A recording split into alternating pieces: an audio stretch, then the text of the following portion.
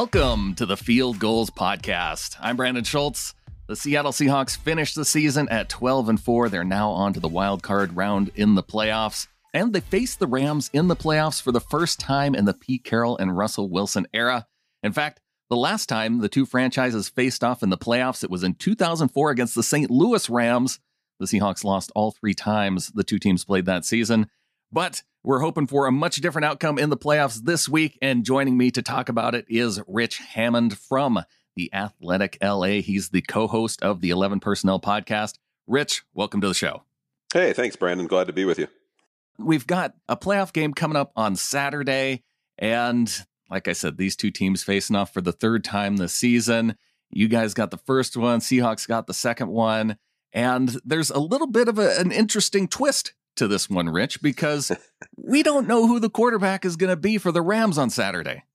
No, and when you say we, you literally mean almost everybody in the entire world, except the for collective we. Perhaps Sean McVay, Jared Goff, and John Wolford, and maybe a handful of other people in the organization. So yeah, this it literally could come down to Saturday before anybody finds out. You know the reporters in LA are going to be asking every single day, trying to get insights, trying to get little tips and hints about what's going on. But I would not be surprised at all, Brandon, if we don't know, maybe even until Saturday morning, exactly what's going on.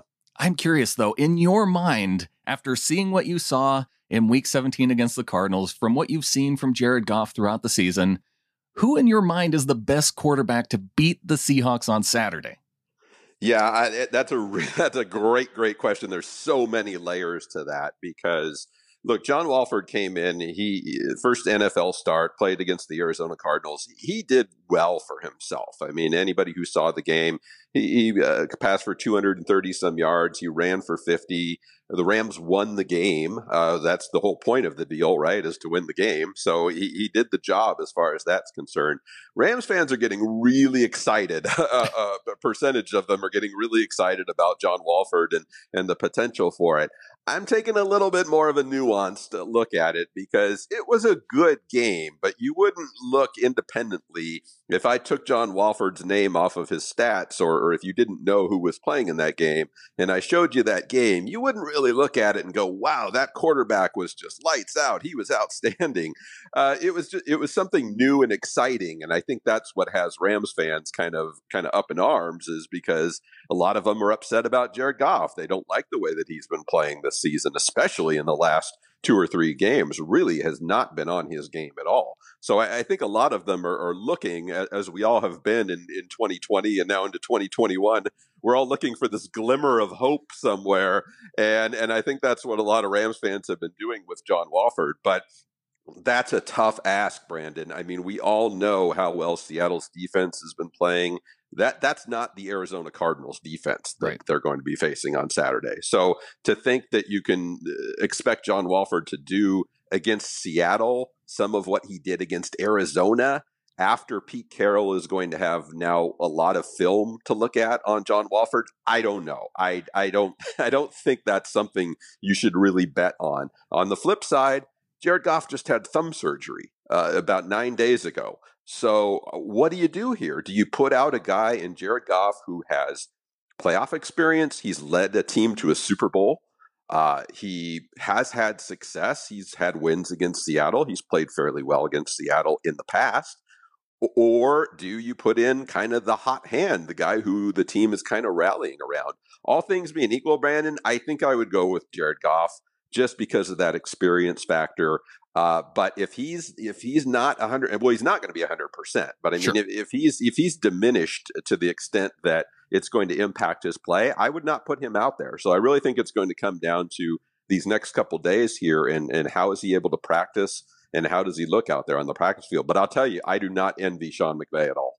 I don't either. It's a difficult decision, but I'm trying to work through that same process in my own mind. Because, you want to put yourself in the mind of the coach. What are some of the things that he would think about? And yeah, you've brought up some of those things. Obviously, Rams fans, they look at Wolford and they say, oh, here's a guy who can actually pick up a first down with his feet. And yes, that's really cool. And, he completed a couple deep passes down the field. And you just haven't seen a lot of that from Goff this year. So maybe he has that on him too. But what we've known from the Seahawks and Rams, and especially this season, and the way the Rams defense plays, holy smokes, this is going to come down to a close game. And which one of these two quarterbacks in the playoffs are you going to want under center with the game on the line in the fourth quarter? Right. That's the great question. I mean, John Wolford has one game, a body of work of exactly one game against let's face it, a kind of a mediocre Arizona Cardinals team. And obviously they were battling for a playoff spot themselves, but that's it. That's all we know about John Wolford is those 60 minutes that we saw. Yeah, and no Kyler Murray last week. So there really wasn't much of an offense on the other side where you had to contend with. So, this could be a lot more back and forth. That's right. And you have, say what you want about Jared Goff, and there's plenty of negatives out there. Believe me, I hear it from Rams fans every single day. I understand. But on the flip side, this is a guy who's won big games. He's won an NFC championship game. He's won some other playoff games. He's won big games, beating the Chiefs in that shootout 2 years ago. That was just one of the most remarkable games ever. So there is a body of work there. So I think that you're asking the right question here is, who do you trust most in that situation? You might not trust either of them. And I don't blame Rams fans if they would look at that and say, well, I don't really trust either of these guys right now, because I honestly think that's a fair answer. But you do have to answer the question. You have to say, well, who's going to give us the best chance to win on this day in this game? That's really all that matters. And to me, I know I'm hedging on this, but it's a matter really of how effective can Jared Goff be out there? Is he going to have problems even taking snaps or holding on to the ball or things like that? You can't. The nightmare scenario to me is you try to throw Jared Goff out there. It looks terrible for, let's say, 3 series. The Rams are down 10-0, and all of a sudden they have to turn to John Wolford. I mean, that is the nightmare. You need to avoid that at all costs. So you need to have a firm idea going into the game. Okay, can this guy play? Can he make it through all 4 quarters?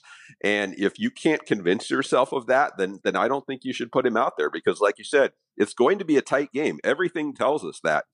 The games this year, most of the games in the past few years, they're all tight, very competitive games, and you can't go into something like this spotting yourself an early deficit. It's just not going to work. Well, let's move on to something a little more concrete, because yes, you and I are not going to solve who is going to start at quarterback for the Rams on Saturday. But there is one issue on offense that I'm curious to get your thoughts on, Rich, because red zone success, it was a huge issue against the Cardinals with Wolford. But it was also an issue the week before with Goff, and maybe even the week before that against the Jets. Is this a quarterback issue, or is it a Sean McVay issue? Yeah, it even goes back before that. It's kind of come and go, but it even goes back to the start of the season where they've had some of these red zone issues. Some of these games, either that they lost or that ended up being a lot closer than they should have been. It's because they didn't finish in the red zone. I tend to think a lot of it is Sean McVay, and also I tend to think a lot of it is the offensive line. Being able to execute some of these plays that they call. We all know things change in the red zone, especially maybe when you get inside the 5-yard line. It's a different game. We're trying to execute some of these plays, and I just don't think. I think the play calling has been a little bit off, and just the ability to punch it in too with the run game. It's just not been there. Now, obviously, on this past Sunday against Arizona, they had Cam Akers out there, who's only 2 weeks removed from a high ankle sprain. You talk about Jared Goff and his thumb. I mean, all things being equal, you probably don't want Cam Akers out there playing on that high ankle sprain. But they didn't have a whole lot else. Darrell Henderson is also out, and Malcolm Brown is there, but Cam Akers is the more dynamic back. So I think it's a combination of things. I haven't seen too often where I would say, oh, it's because Jared didn't make that throw or he didn't make that right read or anything like that. It's sometimes it's the play calling and sometimes it's just the execution and kind of getting that push from the offensive line. But yeah, it has been an issue. I'd say probably one of the top 3 issues for this Rams offense all season long. What's your assessment of Cam Akers been going back to the Arizona game last week and kind of through even before that? Because he's not a guy that the Seahawks have really seen in the first matchup. I don't know. I think he was healthy. He just hadn't worked his way really into the rotation. And then he was injured the last time we faced. So this will be the first chance, I think, if he is actually healthy coming out of that Week 17 matchup, that the Seahawks are going to see him. Yeah, a lot of fits and starts for him, and I think what happened in the first matchup was he had just maybe come back. I think he had missed some time. He had a really gnarly thing where he kind of like fell on the football, and it did some rib damage. Oh, and that sat him out for a couple games, and then he was really kind of slow in coming back, kind of working his way back into practice and things like that. So. He was slow at the beginning of the season, which you would have expected, not having training camp, not having OTAs, things like that. It's hard to work your way into an offense. And then just when it seemed like he was doing that, then he hurt his ribs and had to miss a few weeks there, and then came back and then hurt his ankle. So it's been a lot of, when he's been out there, you can certainly see why the Rams use the second round pick on him. He's a very, very hard runner. I think of the three backs that the Rams have, meaning him, Henderson, and Malcolm Brown, I would clearly want the ball in Cam Akers' hands. I mean, he is the biggest playmaker of the three. Darrell Henderson can beat you a little bit with the pass catching and making things happen in space, but in terms of running between the tackles or kind of breaking something outside and turning it into something bigger, Cam Akers is the guy. And then if he can stay healthy, he's going to be the guy either in the playoffs or next year, or probably for a couple of years beyond that. But that's been the issue. He's had these kind of knick-knack injuries and really hasn't been able to get in any kind of rhythm. The Rams rode him in that game against Arizona, even though he had that high ankle sprain. He wasn't very effective. He didn't look very dynamic to me, which again, I wouldn't expect him to, right. 2 weeks after an ankle sprain. So how he progresses this week, that'll be very interesting, but I would expect that they continue kind of what they did against Arizona, which is to give him, I would say, probably 90% of whatever the carries end up being. It's definitely going to be tough, too, with a short week with these two teams playing on Saturday afternoon. Yeah. So definitely going to be something to watch on the injury reports late in the week. Rich, I've held out talking about it this long because, oh my gosh, that Rams defense. Let's hit that coming up next.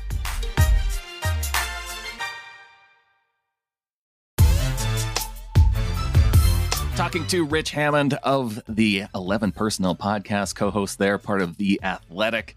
Rich, this defense for the Rams, the number one defense. You got Aaron Donald, you got Jalen Ramsey. It's a scary thing. And gosh, we saw Aaron Donald wreck this offensive line. Now, Jordan Simmons, he was filling in at left guard, and he was made to look silly a couple times by Aaron Donald. It sounds like we might have Mike Iupati back, but when you're going up against, the best defensive player in all of the NFL, I don't know if it really matters all that much. Well, yeah, no, it doesn't. I mean, no matter what, you're probably going to have to double team him, and sometimes teams even try a third guy to come in and chip him a little bit and take him out of the play. So I don't. I think most people would tell you it doesn't really matter how healthy you are or who you have. You probably shouldn't try to take on Aaron Donald one-on-one.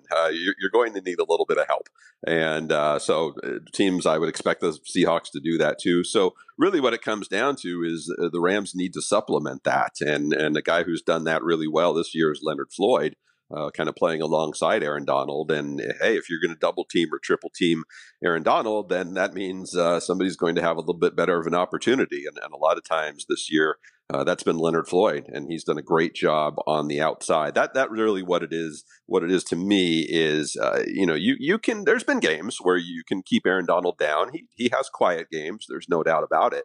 But then the question is, what are you going to do on the outside? Are you going to let Aaron Donald get tied up and not have that outside pass rush? Or are you going to give yourself an opportunity there, whether it's Leonard Floyd or whether it's Samson Ebukam or whether it's even a safety blitz or a corner blitz? If teams are going to use two or three guys to tie up Aaron Donald, then you have to find another way to get to the quarterback, and especially this quarterback, because the Rams did a real good job the first time of kind of not letting Russell get out and not letting him extend plays, and that was a credit, I think, to those outside linebackers too, doing a nice job with that.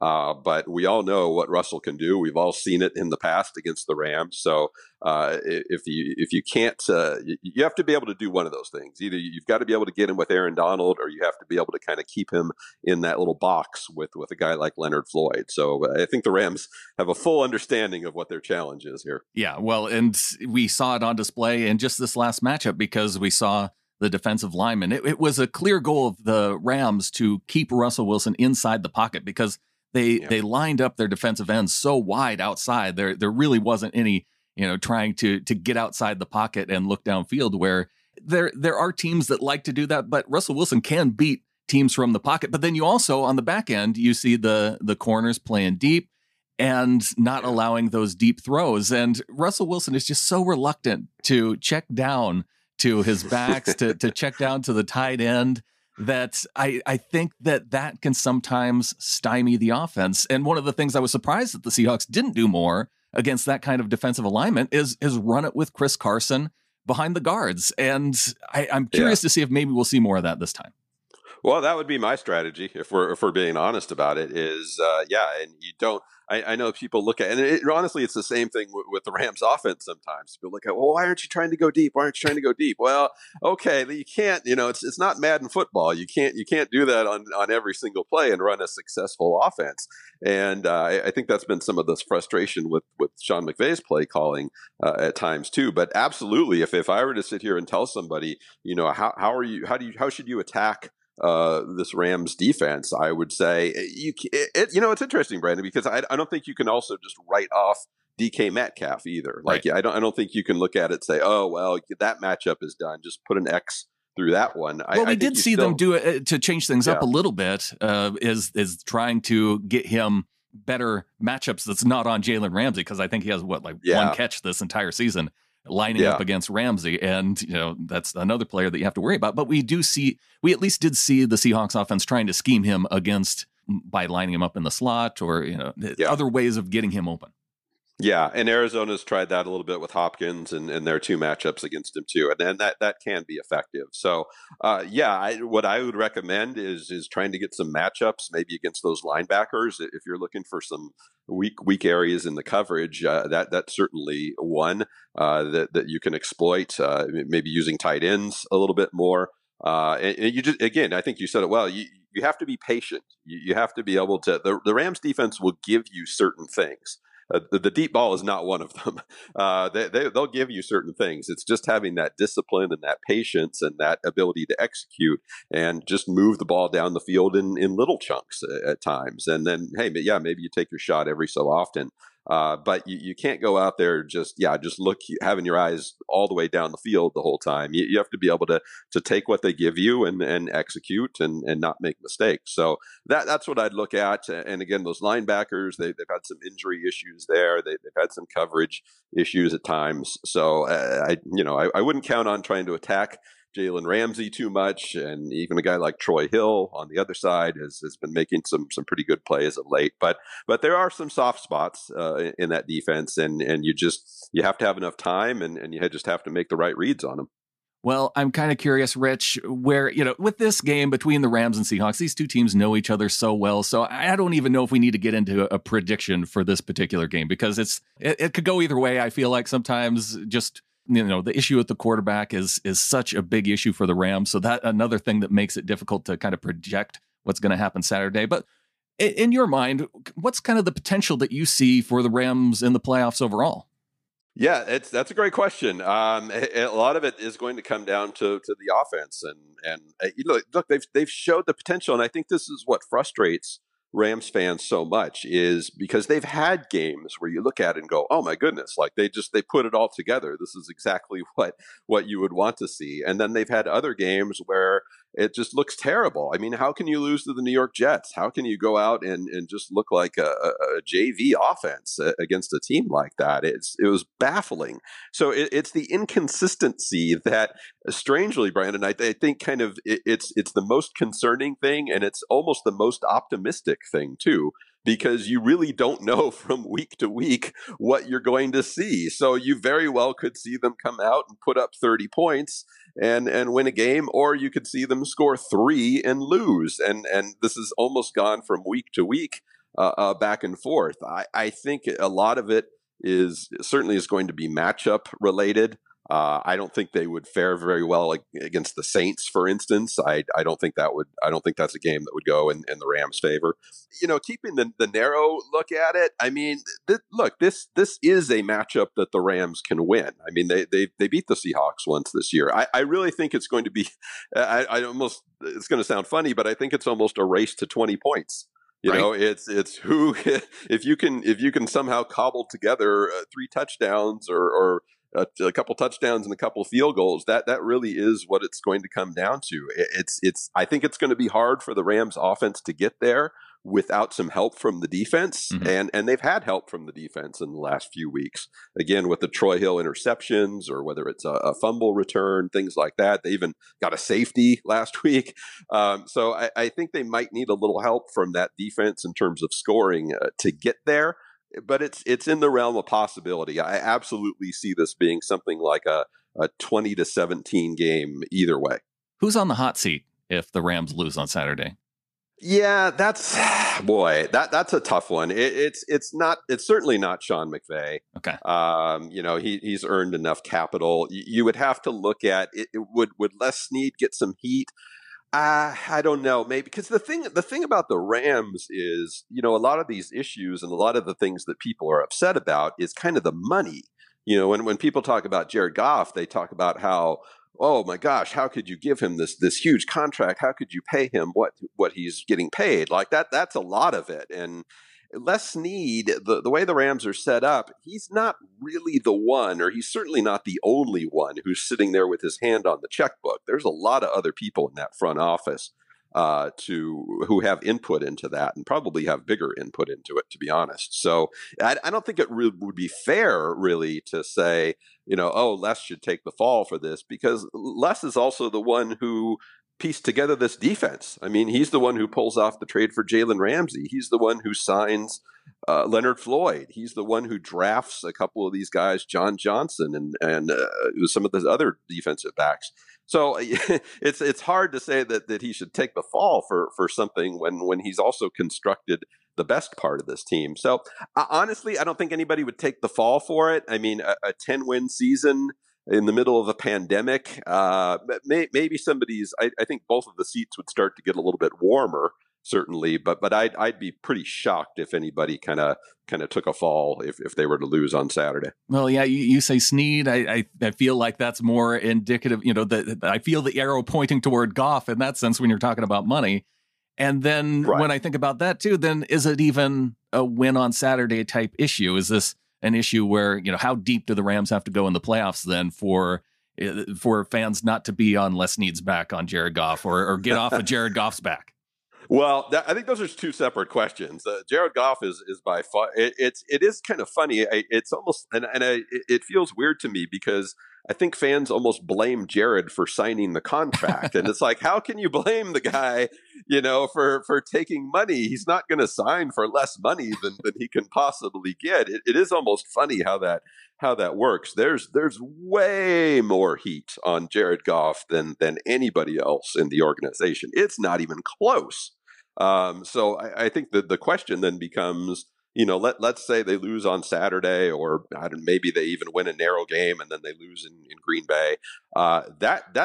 You're right in terms of that's going to continue to be a storyline. It doesn't matter.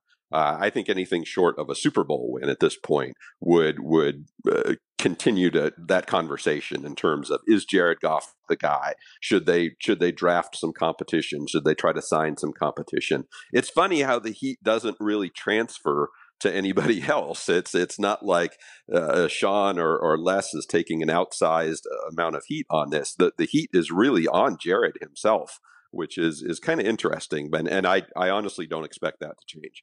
He's Rich Hammond of The Athletic and co-host of the 11 Personnel podcast. Rich, I really want to thank you for coming on. If people want to go to find your work, where do they go to check it out? Yeah, appreciate it. Yeah, we have coverage of both the Rams and the Seahawks. Michael Sean Dugard does a great job of covering the Seahawks for us too. So please go and check out his work at theathletic.com. You can bounce all around and find all of our great coverage. The 11 Personnel podcast is at theathletic.com/11 personnel. It's also free on Apple, Spotify, wherever else you get this great podcast and all the other ones. So I appreciate you having me, and I hope Seattle fans, I hope their anxiety isn't too high on Saturday. That's not going to happen, Rich. Don't even hope for that. We know how this is going to come down. It's going to be a close game in the fourth quarter. It does every week, and that's just what we have to expect. All right. Well, good luck, everybody. Thanks again to Rich for coming on. If you have not subscribed to The Athletic, head on over to theathletic.com. Rich mentioned Michael Sean Dugard. He had a story up here with him and a couple of other authors with an in-depth look at Earl Thomas. Definitely an article worth checking out. Also, check out our work at fieldgoals.com. John Morgan making the case for Pete Carroll winning Coach of the Year. Also, Jamal Adams at his press conference today, making it clear that he plans to play on Saturday. So maybe not too unexpected, but nice to hear from the man himself.